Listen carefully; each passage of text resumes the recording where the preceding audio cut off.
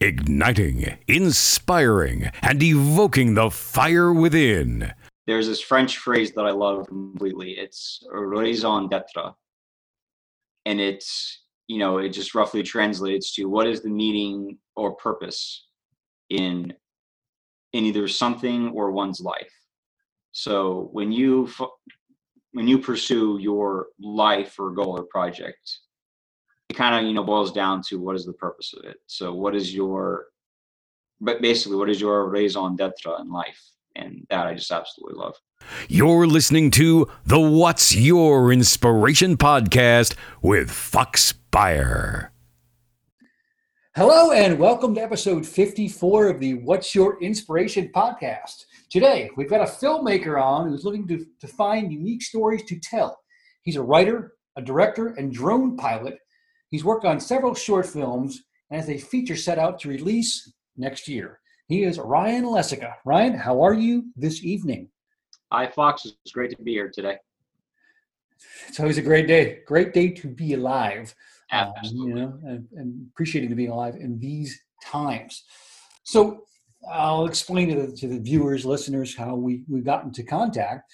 So you got into contact one way or another with former guest of 3 episodes, Donovan Russo, and worked with him on the short film Sparks, which I love and I've watched numerous times.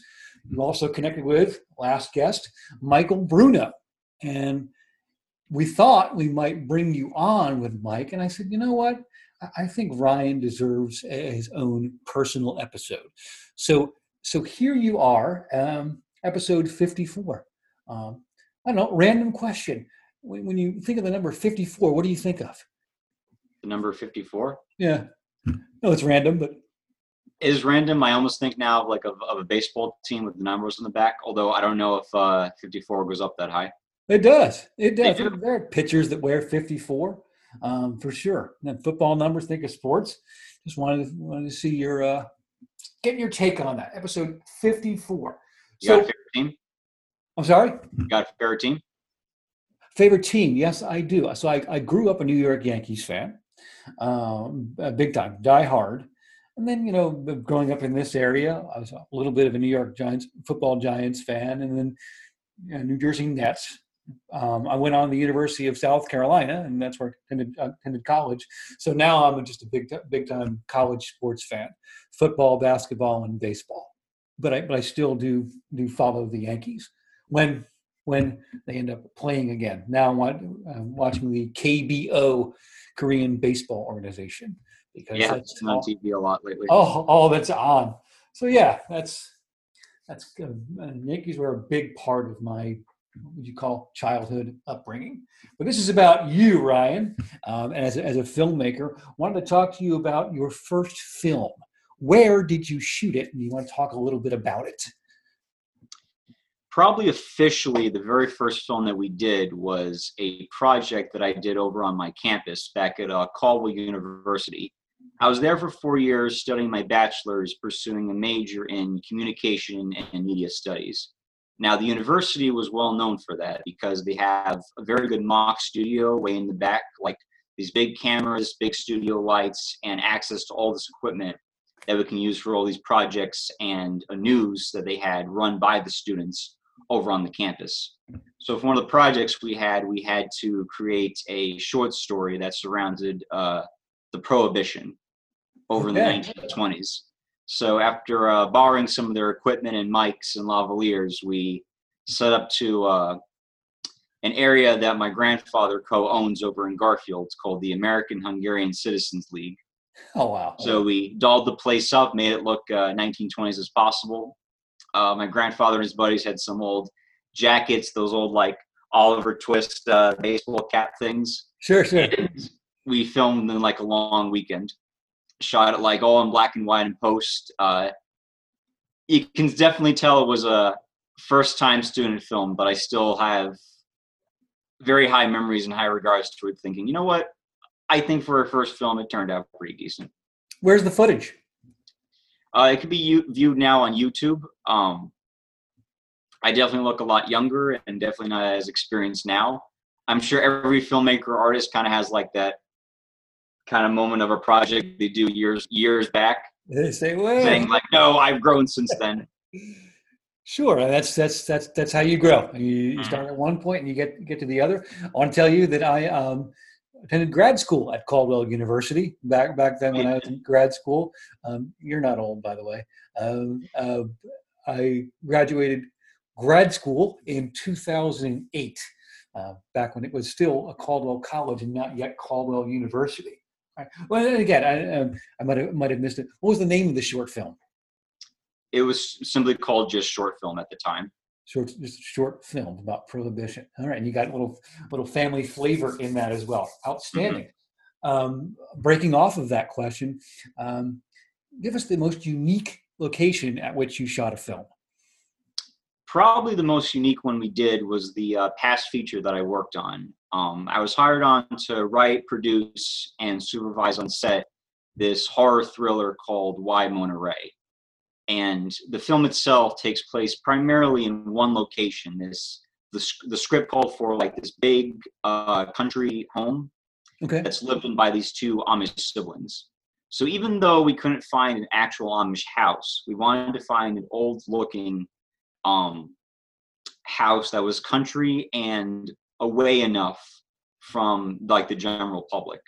So upon scouting over an Airbnb, we found this very nice, very big country home up in Essex, New York. And we took a scouting trip up there last summer, actually. We met the owner, we got a tour of some of the grounds, and this man, Willie, his name is, he specifically specializes in restoring old colonial houses from its foundations and, building them up, refurbishing them, and now he rents them off into Airbnbs. He liked the idea of the movie we were shooting, and after getting the rooms and everything, he said, he even specializes in an antique store that he has in town. So he got old oil lanterns, old-time clothes to use for the actors, made the place as old-fashioned Amish looking as possible. And it's almost going back to the bar real quick. Like, even though it was a bar, we had to really fix it up to make it look like it was old-fashioned. This place, you had to change so little. Like, it was almost perfect on arrival, the exact feel and atmosphere we were looking for the film. And we were up there for 2 straight weeks. The place was big enough that we could have lodged there the whole time. And we just spent 2 weeks living there and basically sleeping during the day and shooting at night. Wow. Because the whole film takes place in the matter of one night. I know very, very little about filmmaking, but it seems like if you do this for the rest of your life, you're not gonna fall in that situation again. That's awesome.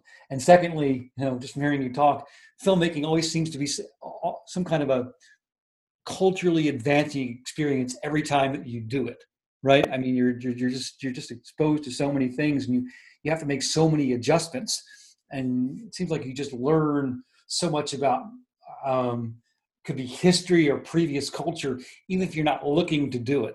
So it seems like a pretty cool ride. Absolutely. Any project you're in, the people you meet, the places you are, like, even if the film, isn't good in the end, it's still like you're picking someone up in the end. Either the layout of the place, the people that you're meeting, you learn something.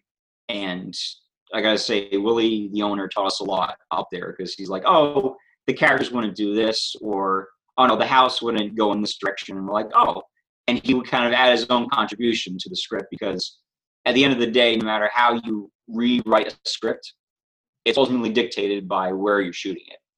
So many times it was like, the foyer's here, but the living room's to the left.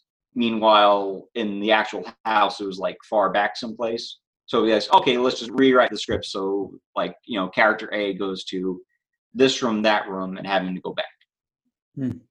Constant series of adjustments. Yes. Absolutely. I can't tell you how many times we rewrote the script on the shot, on the day of the set. They had to be like, Ryan, you got to reshoot. We got to rewrite this scene. Like right now. It's a microcosm of life. It never goes the way you think it's going to go.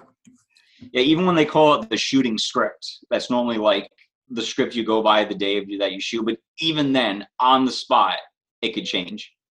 Either ad-libbed by the actors or brought in by another environment, or just say, this scene's not working out, we got to redo it. Gotcha. And then, honestly, I got to commend people who work on these very high-budget Hollywood multi-million-dollar, company movies. Because, one hitch goes off, and sometimes you got to change the whole thing. So to keep it all together on a micro budget was kind of like, oh, that's a lot to handle. But now on a multi-million-dollar scale, I can't even imagine. Right. Stakes, I guess, are higher. Absolutely. Yeah. Huh. Well, you hear your passion all throughout this. And another project you're passionate about is the Project Sparks, and you did it with Mike Bruno, Sebastian Russo, our boy Donovan Russo, Nid Sabaya. I mean, tell us a little bit about why you were so passionate about Project Sparks. Well, I first met Donovan over on LinkedIn.com. We started mingling, talking about, getting to know each other, and we noticed that we both had a passion for film itself and filmmaking. He had mentioned that he himself did a few short films, like this one Crayon that's on YouTube, which was pretty good. Yes. And he did this one that I liked where it was just him at this sunset or sunrise shot on the beach. And I remember going to him saying, "Oh, wow, that looks beautiful. What did you film that on?" He goes, "Oh, I just filmed that on an iPhone." I was like, wow, like the resolution, the way he shot it was just fantastic. So he had me hooked of like somebody who was very both ambitious and somebody who was very passionate about what they wanted to go into. And Donovan, a guy who I see is always on the move, always working, not just a filmmaker, but like a songwriter. He's now writing a book, which is something. And when he came to me with this idea of Sparks, it was just a short film, mostly in one location, centered around these two people who had this very, troubling relationship. And you don't go into it knowing exactly what's going on. There's a moment of silence, very little dialogue, and you're kind of setting the mood. And that's ultimately what film itself is. It's such a visual means. Not all the time needs to be dialogue, not all the time needs to be this big overblown music. Sometimes just the silence or the right amount of what frame you're shooting in, it's just you set the mood and that's what you learn from there. So when he pitched me the idea to Sparks and sent me the early draft, I loved it immediately. Originally, which I really liked, it was in an elevator where they got trapped in an elevator and they were forced to mingle. Didn't know that situation I really loved, because like, okay, you're stuck in an elevator with somebody that you're having this very tense relationship with, and now you either sit there in awkward silence or you can finally confront the literal elephant in the room. Budget and location wise got changed to a car, but works I think just as well. You see Mike in the beginning, he's looking down, he's frustrated, looks at Nid, you're wondering, what are these two thinking? What are they feeling? They get in the car, they drive off, it's still silent. What's going on? What's the story? What's happening between these two characters? And all that I just loved. And I got to really commemorate Donovan for just bringing it all together, because, he knew Mike. He found Nid almost at last minute, and she brought so much to the project, so much to the team. And even come the day of the shoot, which we had to shoot for, one day, because we were only able to get Nid for one full day. But even then, we all just came together saying, oh, this scene will work this way. We could shoot a shot that way. It wasn't simply just, even though a director will have free reign of a studio, free reign of an environment, everyone kind of wore the director's hat that day. Everyone kind of brought their little spice to the project, which I think made it so personalized. And by making it personalized, it shows the passion within the project. Yeah, you definitely repeated something that Mike Bruno said in the previous episode, how it was a group project. There were no egos involved, and just amazing how it all came together. And I think you described Donovan to a T, and all of those adjectives. He is all of those things. And I'm so glad you all got together and connected and trusted each other to create something that's Really cool. Sparks. Outstanding. Last question via filmmaking.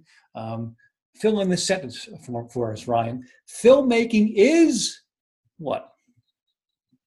Adventurous. Definitely adventurous, because no matter how much you read in tutorials, no matter how many classes you take, you're never really truly prepared until you really do it yourself. Much like an adventure going off someplace that you've never been to or doing something you've never done before, you never know for sure until you're finally in that environment, you're wearing those shoes. I've learned from both the classes I took and the projects I've done, it's not until you get that hands-on experience, you realize your strengths, your weaknesses when the going gets tough, and you come to realize, okay, this is the direction we're going to go. And that's ultimately how adventurous it becomes. Experience is the best teacher, is it not? Oh, absolutely. I cannot recommend that strongly enough for any future filmmakers or artists. It's just keep creating, just keep getting yourself out there. Outstanding. Diving in and swimming here on episode 54 of the What's Your Inspiration podcast with Ryan Lessica. Ryan, we are going to go into a game called What, Which, and Where. I'm going to read a phrase, a sentence of somebody, something you're very, very familiar with. You tell us from where it came. Are you ready? Okay, let's do it. Here we go. Number 1. I fear not the man who has practiced 10,000 kicks. I fear the man who has practiced one kick 10,000 times. Is that the quote from Bruce Lee? It indeed is. 1 for 1. Give us some words you think of when I say Bruce Lee. When I think of Bruce Lee, I think of a man who just keeps going and never quits. Some people would think that being never satisfied is, an untangible goal because you're always moving and you're never having that end game. But in a way, that's kind of how both projects, goals, and life is itself, because you're never truly complete. People are always changing, people are always evolving, and change is always a good thing. So for someone like Bruce Lee, who always just kept practicing, always just kept training, he would mention how he would try and lift like these 2 heavy weights in the very beginning of his career. And it was usually, and starting out, it was beyond his capability. And he would just keep pushing upward and pushing upward. And at first, obviously, it's like, first couple hundred times, you're not going to get it. But as long as you keep building it, keep committing it, he didn't downgrade himself. He still kept those weights. And eventually, sure enough, he lifted them with ease. He stuck to his guns and he just kept going. And that's, I feel, they have to admire, not just in the training of martial arts that he did, but for anyone pursuing any job or any career or any project. Like, you just have to keep going. And sometimes the harder, the better, because the more rewarding it is. And that, I feel, is kind of life in a nutshell. I agree. It's about not only persistence, but perseverance. Try, fail, learn, grow. He, and I'm sure you know this, but he's got a documentary. A documentary on him is coming out on ESPN in a few weeks. I'm very excited to actually see that. I did hear about that. I'm very excited. Be water, my friend. Be water. Good stuff. You're 1 for 1. So loosen up. You're fine. Let's go to quote number 2. Okay. A fanatic is one who can't change his mind.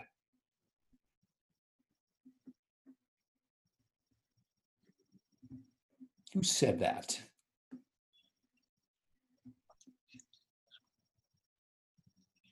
That's not a quote by Stephen King, is it? It is not. I can see where you would think that. A fanatic is one who can't change his mind. A renowned speaker. I love hearing old clips of him speaking. If I gave you a hint, I would give it away. He has one of my just a quote that makes me laugh every time that I hear it. So I'm in I'm in high school, and I'm taking a public speaking course, and a friend of mine, Steve, reads this quote and from him, this man, and I'll never forget it. So he's at a party um, with a lady, and talking to a lady, and he's intoxicated, and the lady approaches him and says, "Sir, you are drunk." And he says, "Yes, madame, and you are ugly." And that just cracks me up every time that I hear that. So that gives you a little bit of idea of his personality. He was very blunt man from the UK. Now he's UK. It's on the tip of my tongue, but I'm still drawing a blank here. It is Winston Churchill. Oh my God. Yeah, Churchill. So, yeah. He's when I say that whenever I hear his name or say his name, it evokes respect from me. Just a guy I grew up, had a lisp, and worked until he became now a renowned speaker. An unbelievable, just a wealth of knowledge when I think of him. All right, 1 for 2. Let's go to number 3. All right, here it is. Rather than love, than money, or than fame, give me truth.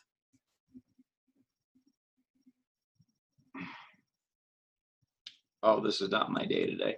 Don't think too hard. You're getting beat before you get in the batter's box. This is one of your guys. This is one of your guys. You think, and when you think of philosophy, you think of this man. You do. Rather than love, money, or fame, give me truth. Who said that? Initials HDT.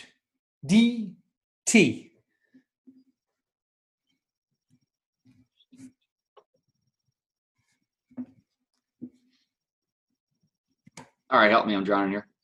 Henry David Thoreau. Yeah, this is not my day today. Yes. You've been working hard. You've been working hard, and you were all over the first quote. So, and they're not designed for you to get 3 out of 3. So, dust off. And as we go to the bottom of this, we know all heroes don't wear a cape, Ryan. But if you had a chance to take a 1-hour car ride with one of the following 3 people, who would it be and why? Would it be Bruce Lee? Would it be Winston Churchill, or would it be Henry David Thoreau? I can tell you right now, Henry David Thoreau would not get in the car. He would want to walk. He'd want to walk. So he's out. He'd say, "No, I'll see you there in a couple of days. I'll camp out in the woods." Okay. That just leaves Lee and Churchill. I feel like, as much as I love Churchill, he's also very argumentative. So I think in the end, I'd rather go with Bruce Lee on this. All right. What would be one of the first questions you would ask Bruce Lee during that car ride? First, how he got so fit, because I would love to learn some of those martial arts that he knows. Yeah, he's yolk like an egg. Unbelievable. And my God, he's just completely all muscle, not a single ounce of fat on him. Now, my next question is, do you think he'd want to be in a car for an hour? Or would he want to exercise? Would he want to walk with Thoreau? Oh, he probably lifted the car to begin with. No, he probably would. So it'd be an easy, it'd be a wild ride for you. Okay, so it is indeed Bruce Lee. Let's finish up here. Fill in this sentence. In the end, it's all about what?